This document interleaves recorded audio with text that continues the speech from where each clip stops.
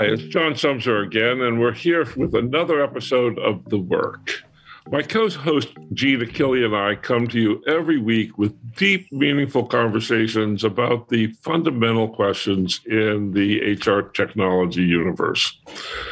Today, we're going to be spending time with my good friend Stela Lupushor, and I don't even know how to begin to tell you about Stela Lupushor. Stela has the most amazing portfolio of things that she does.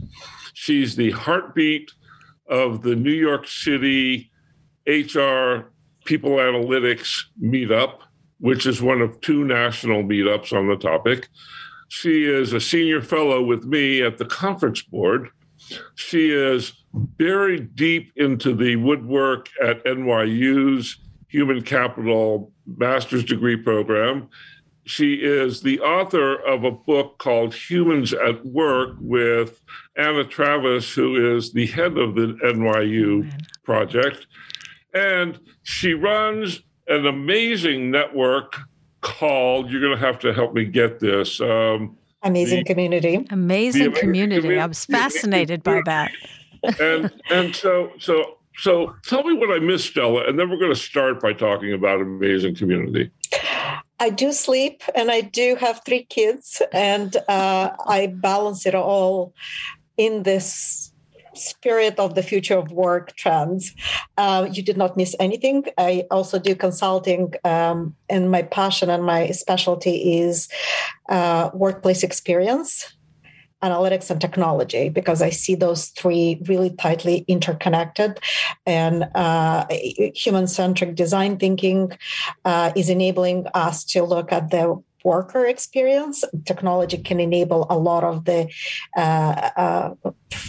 removal of the friction between the workers and the workplace. And then analytics can help us inform where the interventions are needed, or what the nudges might be, or what the outcomes that will impact the business results or make any of the leaders care about this will come from. So that's me. So I forgot one really important thing, which is that if you're listening and you don't know what Miro is a digital whiteboard tool that allows group participation to build whiteboard projects. And Stela is the most amazing facilitator of those things. She can sit in her chair and take input from 20 people and organize it in real time on the fly inside of the whiteboard so that everybody in the room feels like they had input into the decision. It's astonishing to see. The beautiful thing about Miros is one of those tools that allow people who speak in Post-its and bullet points to really be able to express themselves. I am a fan of Post-it notes, yes. So Amazing Community. Yes. Tell me.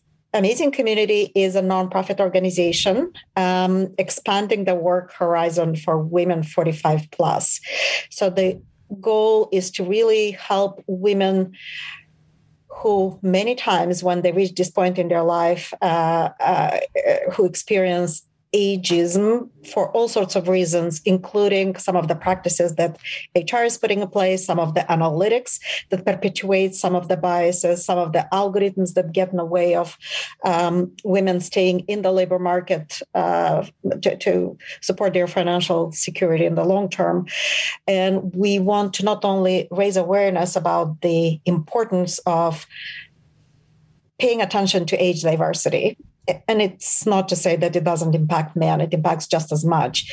So age diversity is important, but also helping women empower themselves with knowledge about all of these emerging trends, how technologies are impacting what we do and how we do, what skills we need to acquire so we can stay relevant, so we can stay engaged in the labor market, and maybe even start our own business and be able to utilize all of these discoveries, innovations, enablements to build whatever the next phase of our lives may look like.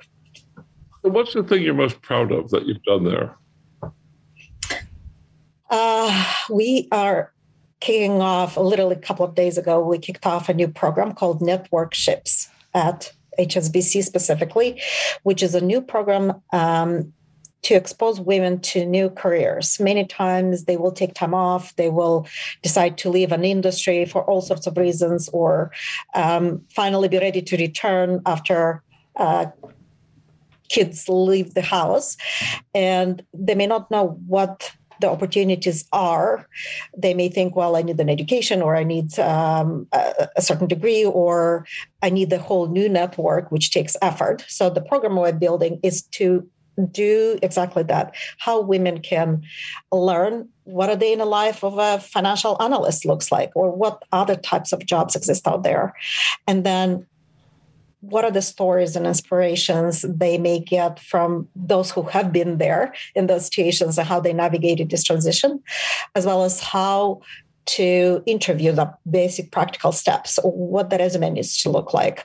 How do you prepare for the virtual conversations or in person? What do you need to know to be able to pivot if you decide that that's the place for you? So hopefully we will have a very successful program. It's starting on April 8th. So we have a lot to report once the program is completed at the end of May. Awesome. So you have a book that's just about on the streets that you wrote with Anna Tavis called Humans at Work. Yeah. What's the blurb? We are on a precipice, or have been for quite some time, seeing weak signals. But right now, I think it's palpable, this shift in the power dynamics between the work environment and the workers. And I'm intentionally using the word worker as opposed to employees. I've noticed that. I wanted to ask you why that was. Yeah. It is a lot more inclusive. If you think about the employees, in a way, that's a privileged group to begin with. Right? They have employment, it comes with stability, it comes with benefits. And there's a huge part of the workforce that is in a lot more precarious or unstable type of relationship with the work. So to me, it is not only that the employees are experiencing a bigger power in their relationship with the employers, but I think the workforce in general, we're seeing a very different set of preferences emerging, different expectations from the work environment. People are demanding safer work conditions, better compensation, better treatment, less monitoring. So they are demanding a more humanized work environment for them to do what they need to do. And the book is half historical demonstration of all the evolution happening in the work environment. There's nothing new here. The world of work has been evolving for centuries, and the relationship of humans with the work have been evolving for centuries. What we have right now is new types of technologies and new opportunities to put this puzzle of work together in a different way. Would you also say that we're at a point in time where the worker has more power than they have previously because of the talent shortages? Absolutely. And that's not going to go away anytime soon. A couple of things that are happening, right? On one side, we have a lot of demographic changes. Especially mature economies, are aging at a faster rate. We have increased mobility, and not only between geographical regions, between countries, urban areas and rural areas, but between jobs and whatever you want to call this recent the R revolution, be that resignation or reassessment or reimagining. It is an evidence of that movement. And people are feeling a lot more comfortable to step away and build a livelihood in non-traditional sense. No longer you have a pathway that has to go through a college or some sort of a higher education in order to get a career. No longer you have to have a significant amount of assets to be able to start the business. So there's a lot of opportunities for people to take advantage of the technology to create an outlet for their creativity or for their passion and not be constrained by a lot of strict norms and policies and protocols that a traditional workplace will put in place for people.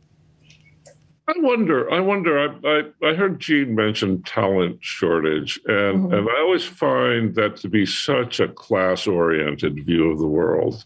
That because the workforce participation rate in the United States is around 60%, and the things that are in short supply look like people who've been processed through the institutions of privilege, right? They have degrees and they have all of this work, but there doesn't appear to be a talent shortage at the minimum wage level. There may be a wage problem at the minimum wage level, but there are no shortage of people at what looks like the lower end of the social spectrum. Do you think that the idea might extend to being more inclusive along class lines as well as the other dimensions that we've been talking about? Absolutely. And it is, in a way, it's not only the class lines, but also other kinds of privileges that are emerging. Like if you have an occupation and privilege to be able to work from home and work remotely, you'll be now the digital affluent, so to speak. So you're moving from digital fluency to digital affluence. If you don't have caregiving responsibilities, you may have a bigger advantage. If you have the support structure at home to help you out to deal with all the demands, you may have a different privilege. And we're seeing women leaving at record rate the labor market just because predominantly they will have to balance both the work and the home responsibilities. You have people with health conditions. We have organizations saying we need to plan for skills and skills-driven planning, which to me is yet another way to make people even more replaceable, just because you're going to even further narrow down the talent pool you're going after to really purple or rainbow unicorns with several degrees and very specialized skills, which again is something only those who are affluent can afford. And the question is how long the labor market and the organizations will take to start making changes. I do hear that some organizations are already grappling with the fact that they cannot deliver on business commitments just because they don't have the talent. Many organizations plan their office footprint differently just because they need to be closer to where people live because of some of the infrastructural issues, the transportation, lack of transportation. So it is starting, but it's slow. We'll see how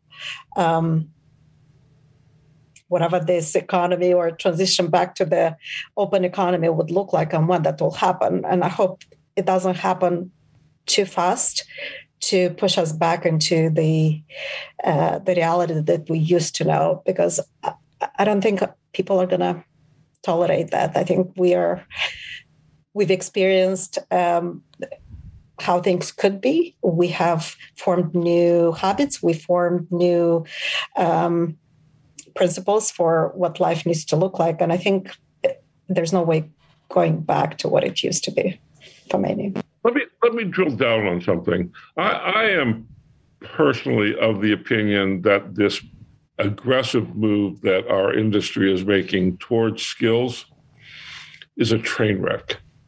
And we're just watching a slow motion train wreck because the emphasis on skills takes away the thing that makes opportunity actually work, which is room for initiative. If you can only hire people with a certain range of skills to do a certain job, what you get are people who are tired of doing that job and nobody who is willing to take the risk to learn. Agree? And how do you work with that? How do you work with this sort of monolithic thing about skills when you're trying to open the door to people who are different? I love this question. And I usually start with the fact that the construct of job is a limiting construct. It's one of those barriers that gets in the way of finding talent. So it's not that we have a shortage of talent, right? We have the job description, which were written maybe 10, 15 years ago, and then sprinkled on top with some new fashionable words and skills. And then, of course, you go unicorn hunting and you cannot find anything. But the purpose of the job description was to make people replaceable at the core of it, right? Because if you're not delivering on what you're supposed to deliver, we'll find somebody else and put them in the container. And the skills-driven conversation is now taking it even further down and breaking it down into smaller components. And it is the wrong direction because none of us are a bag of skills, sorry. None of us, just because we have the skills, may necessarily want to do them again just because we already have them. So the question is there a different way to rethink this relationship and how we hire and how do we find talent? And the book is an attempt of trying to get to that puzzle and how we reconstruct it. And one possible way and solution is to think about the essence of what needs to get done, right? What is the work? We start with job description when those are outdated or irrelevant on day one. But if we think about what is the essence of what needs to get done, then it's much easier to think, what are the spectrum of workers that can come and do it? And it's not just regular employees and contractors. You can have a group of people. You can have chatbots. You can have alliances and partnerships that you can engage with to accomplish that activity of work. And of course, the tension becomes, how do you orchestrate all of this and how do you ensure quality and how do you ensure matching of the right skills to the right work? But all of this is solvable through technology. Once you understand what the work is and the worker who can do that, then you can possibly consider the most optimal work environment, the workplace, that will allow the work to be executed properly. And it's important to consider the fact that it's no longer a physical space or office environment and remote. It's really a fusion of the digital and physical work environment. And you need to allow people and enable them to do the work in whatever location or destination or time zone they prefer. And then once you have these 3 W's, right, the worker and workplace matched, another consideration is to think about the worth. What is the value exchange? Not everybody comes to work just for money. Not everybody comes to work just for benefits. The more holistically you can think about what is the expectation depending on the life stage, depending on the circumstances, depending on the interests, the more you can provide the perfect mix and match to accomplish what you need to do as a business. At the same time, provide the fair exchange in value to the worker. And that can come in form of skills development, that can come in form of ability to leave a legacy, ability to work with innovative solutions or feel proud for the product that the company brings to the market, or attain self-transcendence. We may have very different aspirations, and some people come to work just to do what they need to do and leave at 5 o'clock so they can focus on their life outside work. And that's fine too. We shouldn't expect everybody to be happy and engaged, and workplace shouldn't be the source of everything in the world. So I'm going to tie the 3 things together now, right? We've got amazing community, we've got the book, and we've got human capital analytics. Yeah. How do you solve the pay equity problem when you have the kind of value structure that you just talked, which is more than money, and pay equity, as near as I understand it, is about money? How do you, I go to work for self-realization. How do you factor that into am I getting paid as much as Gene is question? It is a tough one. And I think the challenge we have from an analytical perspective is we are only able to measure the tangible things, right? So if it's a money, if it's a number of widgets produced, if it's a number of pages written, all of that is measurable, and we can put system in place, we can track them, we can set goals, evaluate and forecast, etc.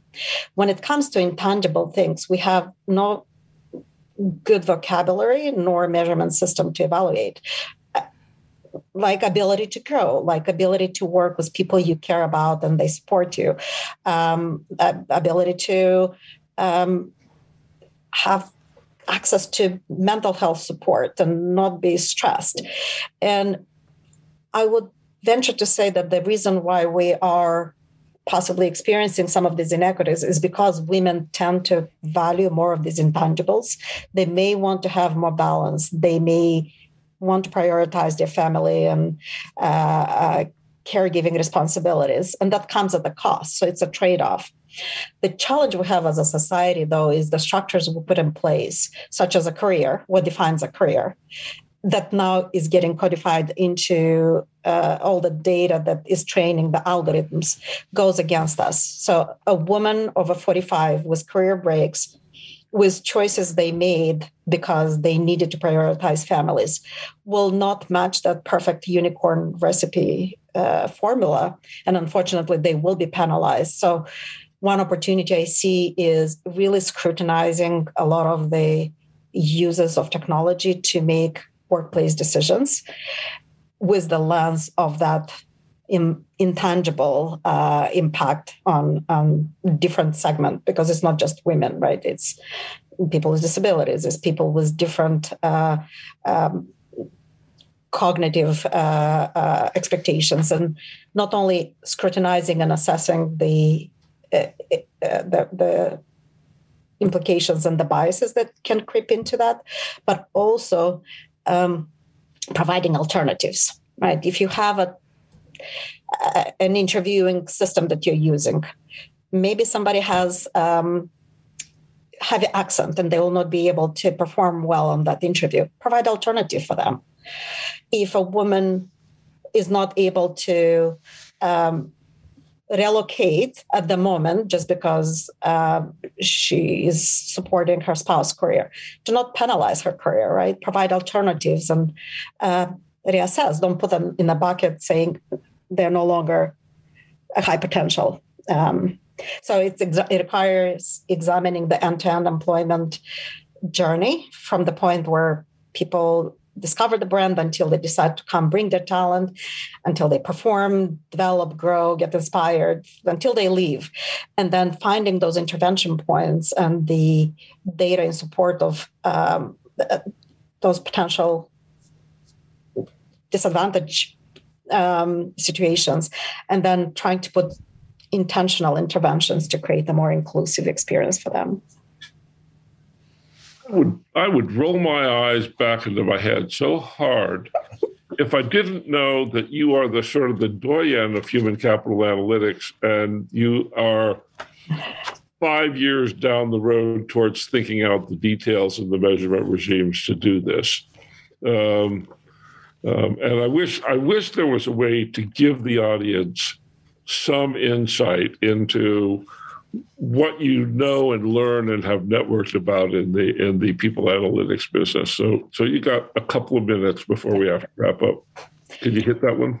Absolutely. So from analytics perspective, I think there's an opportunity to stop trying to establish foundational things. We should focus on the quality of questions.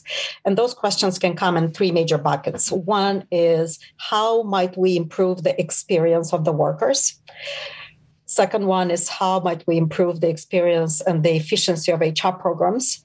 And then the third one is, how might we improve the organizational outcomes, be that customer impact or revenue or reputation externally? And this requires a different way of thinking about the data you need to be able to answer those questions. It requires a different type of technology to support all of this analysis. And then it requires a very different way of governing all of this, because it's very easy to revert back to, let's measure the data that we have and let's look at that, as opposed to saying we don't know a lot of things and we need to either acquire more data or put interventions and processes in place to capture the data. Or in general, let's have a philosophical conversation. Do we even need to measure something like this altogether? But I feel that people analytics is really evolving into a more of a business imperative because people are becoming increasingly a bigger source of organizational survival and success. And there is a more demand for reporting. The disclosure requirements are emerging, new kinds of standards that are coming through the ISO. There are new initiatives to ensure transparent and ethical AI that are coming from the EEOC. So I feel that there is a lot more awareness about the potential impact, both positive and negative, of analytics use.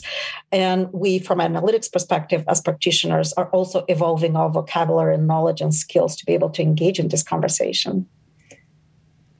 So I imagine that people are going to listen to this and they're going to want to talk to you. Well, I hope so. How can they get a hold of you?